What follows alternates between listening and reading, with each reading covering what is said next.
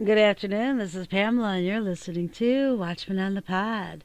We're going to continue with the book reading that the Lord gave me, many, many years ago. And we are in chapter 4. Woman, behold thy son. I will be speaking today on the third saying of the cross, of Christ on the cross. This cry represents family and Jesus' duty as the firstborn son to take care of his earthly mother, Mary. I believe Mary was a widow, since there is no mention of Joseph after Jesus was 12 years old. So all responsibility would have went to the firstborn son, and that son was Jesus. It was his duty to provide, take care, and aid in spiritual needs of his mother. And now, as his earthly ministry was ending, he made provisions for his mother by giving his disciple John the responsibility of taking care of her as his own mother. Now, let's go to our scriptures. I'll be starting with the scriptures on Mary as the earthly mother of Jesus. That's in Luke. Let's go to chapter 1. I gotta go to it. Luke chapter 1, we're going to start in 28. And the angel came in unto her and said, Hail, thou that art highly favored, the Lord is with thee. Blessed art thou among women. And when she saw him, she was troubled at his saying, and cast in her mind what manner of salutation this should be. And the angel said unto her, Fear not, Mary, for thou hast found favor with God. And behold, thou shalt conceive in thy womb, and bring forth a son, and shalt call his name Jesus. And he shall be great, and shall be called the Son of the Highest. And the Lord God shall give unto him the throne of his father David. And he shall reign over the house of Jacob forever, and of his kingdom there shall be no end. Then said Mary unto the angel, How shall this be, seeing I know not a man? And the angel answered and said unto her, The Holy Ghost shall come upon thee, and the power of the Highest shall overshadow thee. Therefore also that holy thing which shall be born of thee shall be called the Son of God. Praise God. Isn't that exciting? All right, let me see. I got to go back over here. If you hop down to, let's see, shall be called the Son of God. Oh, I'm sorry. I went too fast. I went too far. Too far. Here we go. And behold, thy cousin Elizabeth, she hath also conceived a son in her old age, and this is the 6th month with her who was called barren. For with God nothing shall be impossible. And Mary said, Behold, the handmaid of the Lord. Be it unto me according to thy word. And the angel departed from her. Praise God. Now, in Luke 1:46 and 47, and Mary said, My soul doth magnify the Lord, and my spirit hath rejoiced in God, my Savior. Luke chapter 2, verse 18 through 19. And all they that heard it wondered at these things which were told them by the shepherds. But Mary kept all these things and pondered them in her heart. She didn't have loose lips, brothers and sisters. She sure did not. Luke chapter 2, 34 through 35. And Simeon blessed him and said unto Mary his mother, Behold, this child is set for the fall and rising again of many in Israel, and for a sign which shall be spoken against. Yea, a sword shall pierce through thine own soul also, that the thoughts of many hearts may be revealed. Let me go to Luke. Got to go there because sometimes I just don't think I typed that right. So I got to go and just recheck because, like I said before, I didn't know how to copy and paste back then. And so there's Annas, the prophet, Simon. Let's see. Let me read it again. Chapter 2 in Luke. Verse 34, And Simeon blessed them and said unto Mary his mother, Behold, this child is set for the fall and rising again of many in Israel, and for a sign which shall be spoken against. Yea, a sword shall pierce through thine own soul also, that the thoughts of many hearts may be revealed. Okay, so I just want to make sure I had read that correctly. Verse 51, And he went down with them and came to Nazareth and was subject unto them. But his mother kept all these sayings in her heart. John chapter 2, 3-4, And when they wanted wine, the mother of Jesus saith unto him, They have no wine. Jesus saith unto her, Woman, what have I to do with thee? Mine hour is not yet come. Beginning of the separation processes and earthly ties to his mother, he always refers to her as woman.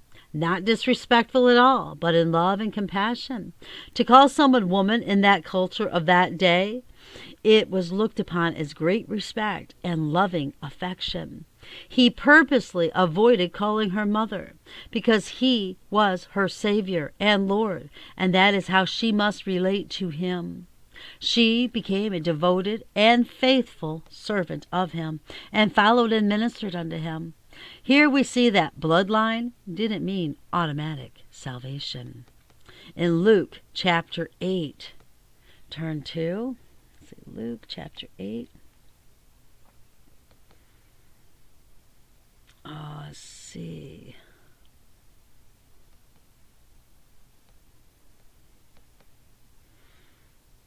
Let me get it right here. I'm sorry, brothers and sisters. Chapter 8, verses 19-21. My computer don't want to act right. Hold on just 1 minute. I don't know what's going on here. 19. Then came to him his mother and his brethren, and could not come at him for the press. And it was told him by certain which said, Thy mother and thy brethren stand without, desiring to see thee. And he answered and said unto them, My mother and my brethren are these which hear the word of God and do it. Mark 3:35, chapter 3, verse 35.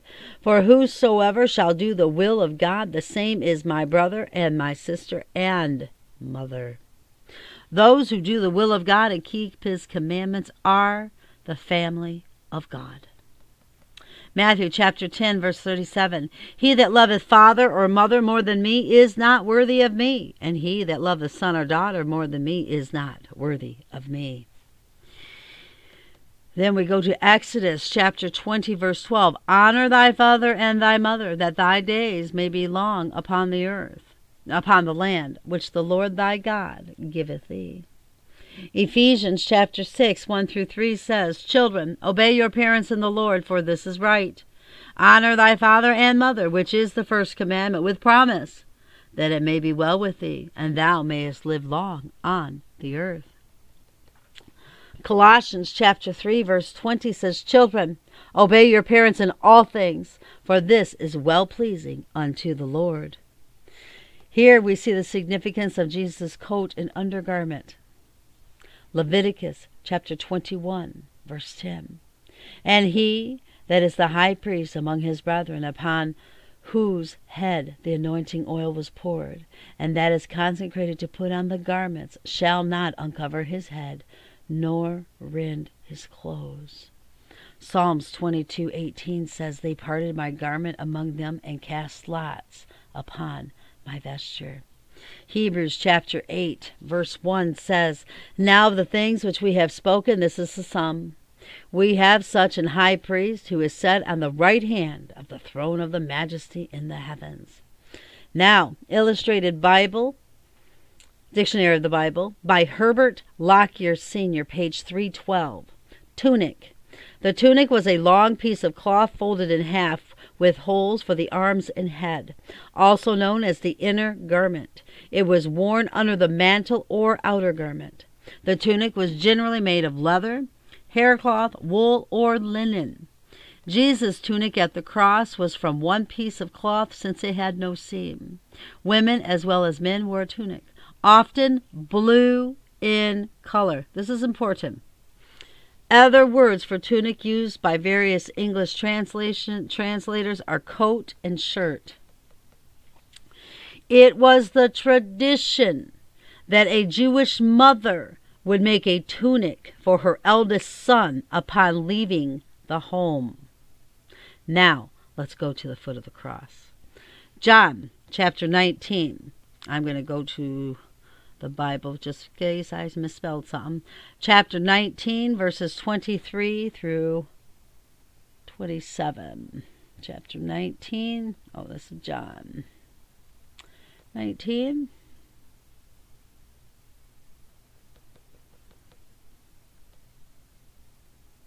Here we go. 23, John 19:23. Then the soldiers, when they had crucified Jesus, took his garments and made 4 parts, to every soldier a part, and also his coat. Now the coat was without seam, woven from the top throughout. They said, therefore, among themselves, let us not rend it, but cast lots for it, whose it shall be, that the scripture might be fulfilled, which saith, they parted my raiment among them, and for my vesture they did cast lots. These things therefore the soldiers did. Now there stood by the cross of Jesus his mother, and his mother's sister Mary, the wife of Cleophas, and Mary Magdalene. When Jesus therefore saw his mother, and the disciple standing by, whom he loved, he saith unto his mother, Woman, behold thy son. Then saith he to the disciple, Behold thy mother. And from that hour that disciple took her unto his own home. Wow. That's something else. History tells us that it was a custom of a Jewish mother to make her son an undergarment when it was time for the son to move out. According to history, Mary made Jesus an undergarment, though the word does not state that she was the one that had given him this. I myself believe that she did, for numerous reasons. We see that immediately before he saw Mary, the soldiers gambled for his undergarment. We know that it was a fulfillment of prophecy from Psalm 22. And also, according to God's law, this could not be rent or torn if he was a high priest. Mary knew, before she conceived her son, that he would be the Son of the Highest, and that he would be a king, or the king. The shepherds let all know that he would be the Savior. Then, when they went to dedicate him according to the law of Moses, the prophetess Anna spoke of him as the Redeemer of Israel. The high priest was the intercessor for Israel and God redeemed Israel by the blood of animals. Mary knew who Jesus was, and I believe she made this undergarment with much love, and with those thoughts she kept in her heart. This garment was worth something. If not, the soldiers would have torn it and separated it. There are some today that use this garment as a means of preaching a prosperity gospel. Sadly, I believe they missed the entire point of this piece of clothing and have commercialized it, therefore have become blind to the truth of it. Some preachers claim that Jesus was rich while on this earth, and they prove it by this piece of clothing. I find it sad and heartbreaking, to say the least, that they missed it all together. Is it possible this is what drew the attention of the Savior to his mother? I can't say for certain, but if she did make this for him, it would have been something very dear to his heart. Chuck, why not? She's been there all along, watching and weeping. Why hasn't he acknowledged or spoken to her? His outer garment were insignificant, but when they touched the tunic, they touched something very dear to his heart, the garment made for him by his mother. And that's in his book, The Darkness and the Dawn, pages 153 to 154. Jesus knew John would be stable and be a protective covering for his mother. John knew who Jesus was, while his own brothers were not convinced and were wishy-washy, so to speak. When Jesus did see his mother standing by, and the disciple he loved standing by, he honored his mother and also fulfilled the last part of his duty as the firstborn son, and that was to take care of and provide for her. It was the duty of the firstborn and part of the birthright to provide and take care of their mother if their father passed away, which I stated earlier. I believe Joseph had passed away. This in itself is amazing because we know that Mary had other children, sons and daughters, but Jesus gave this commission to John. In that day, a man's dying wish were like a written will, and with witnesses all around. Hold on 1 minute, I have a phone call. Just 1 minute, brothers and sisters. Okay, let me just go back and read just a little bit that I'd already started. Okay. In that day, a man's dying wishes were like a written will, and with witnesses all around, it was binding. John didn't argue. John, from that day forward, took her in his care. That is astonishing, not to mention sacrificial love. Also, Jesus was fulfilling the 5th commandment. He always thought of others even while taking his last agonizing breaths. I simply cannot comprehend it in my mind, this kind of love. We see once again he calls her woman and not mother. I believe this was to hold on 1 minute. Okay, I'm back. Hopefully we will not have any more interruptions. I can't promise you. I wish I could, but I can't promise you. Okay, let's see. I'm just going to start here again. We see once again he calls her woman and not mother. I believe this was to reinforce to her that all earthly ties are now severed, and he is to always be referred to as Lord and Savior. I also believe that Jesus knew what would happen within the Roman Catholic Church as well as with the Islamic religion, and that they would lift Mary higher than God intended. By him referring to her as woman and not mother, I believe he was protecting her and making a statement that speaks loudly if you read the word. Jesus is the Son of God, and Mary was his earthly mother who needed the Savior as much as you and I. Mary is not to be worshipped. Mary cannot redeem anyone. Mary is not the Queen of Heaven. Mary does not intercede on our behalf. Mary was chosen, yes, of God, and she is blessed amongst women. But God found a humble Jewish virgin girl, and he ordained her and called upon to fulfill his word. She's not the mother of God, brothers and sisters. She's the mother of the earthly Jesus, the man Jesus. Mary is not a co-redemptress. She's not divine. She was a humble vessel used by God to bring forth Jesus Christ, God incarnate. Praise God. Thank you. Okay, we know that she was humble because twice we are told she kept these things in her heart. She didn't brag or boast, but kept them close to her heart. When looking at John, it is so mind-boggling how God works. John, as well as the others, scattered when they arrested Jesus, left him abandoned. But Jesus is the only male disciple. But John, is the only male disciple there at the foot of the cross. This is where he received mercy, grace, and a further charge.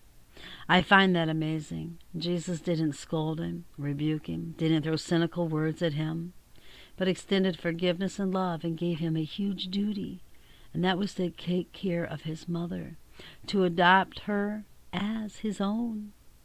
In this account with John, it is an assurance to us all that Jesus will forgive those who have walked away from him. But you need to get back to the cross to receive his forgiveness. Honor your father and your mother as Jesus did. When you are down and feeling pretty low, remember Jesus upon the cross. Follow his example and think of others. It truly helps to relieve your pain when you are not so focused on it. Praise God. And that completes chapter 4. I love you all so very much. I mean, I don't know about anyone else, but I, for one, needed to reread this. It ignites or restores or refreshes or stokes, I don't know how you're going to put it, the fire that's in me to go back and read the words that Christ gave me. His precious Holy Spirit gave me to write these words. And, sometimes, just like I had read, last night, sometimes we get so familiar with the cross that we become complacent, don't we? Oh my God, what a sad, sad place that is to be. Don't ever get that too familiar with the cross to where you don't think about it. Oh, I love you all so very much. Keep your eyes on Jesus, brothers and sisters. Your nose in the book, which is the Word of God, and embed the Word of God upon the tablets of your hearts, so you will not sin against God or be deceived. Bye-bye.